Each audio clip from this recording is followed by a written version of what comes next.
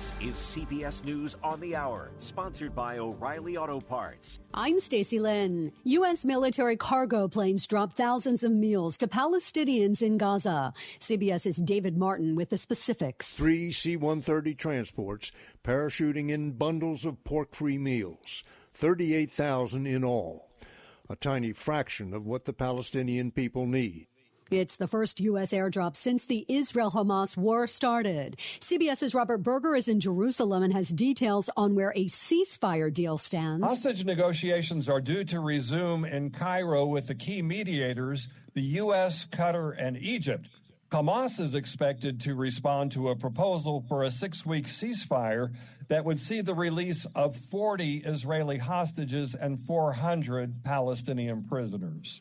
First Lady Dr. Jill Biden was at a campaign event in Tucson, Arizona this morning. She was interrupted 4 separate times by pro-Palestine protesters, at one point shouting "Free Palestine" and accusing President Biden of genocide. At the Women for Biden-Harris event, she talked about the former president. Donald Trump has spent a lifetime tearing us down and devaluing our existence. He mocks women's bodies, disrespects our accomplishments.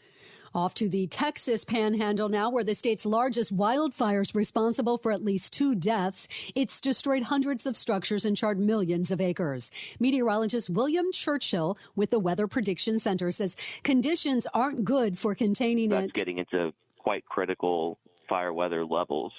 So those fires that are already ongoing will have the tendency to intensify and spread in those conditions, and also new fires are possible.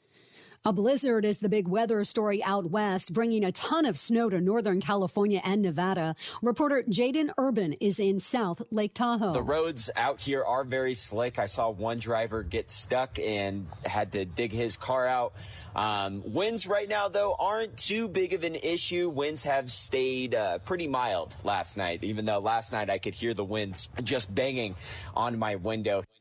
Well, you'll soon be able to get an abortion pill at CVS and Walgreens. CBS's Dana Jacobin says they'll be available in a few states this month where abortion is legal. The FDA approved mifepristone more than 20 years ago, but it wasn't until last year that it allowed pharmacies to apply to become certified dispensaries. The pharmacy chain said they will not provide the abortion pill by mail. And you will need a prescription. This is CBS News.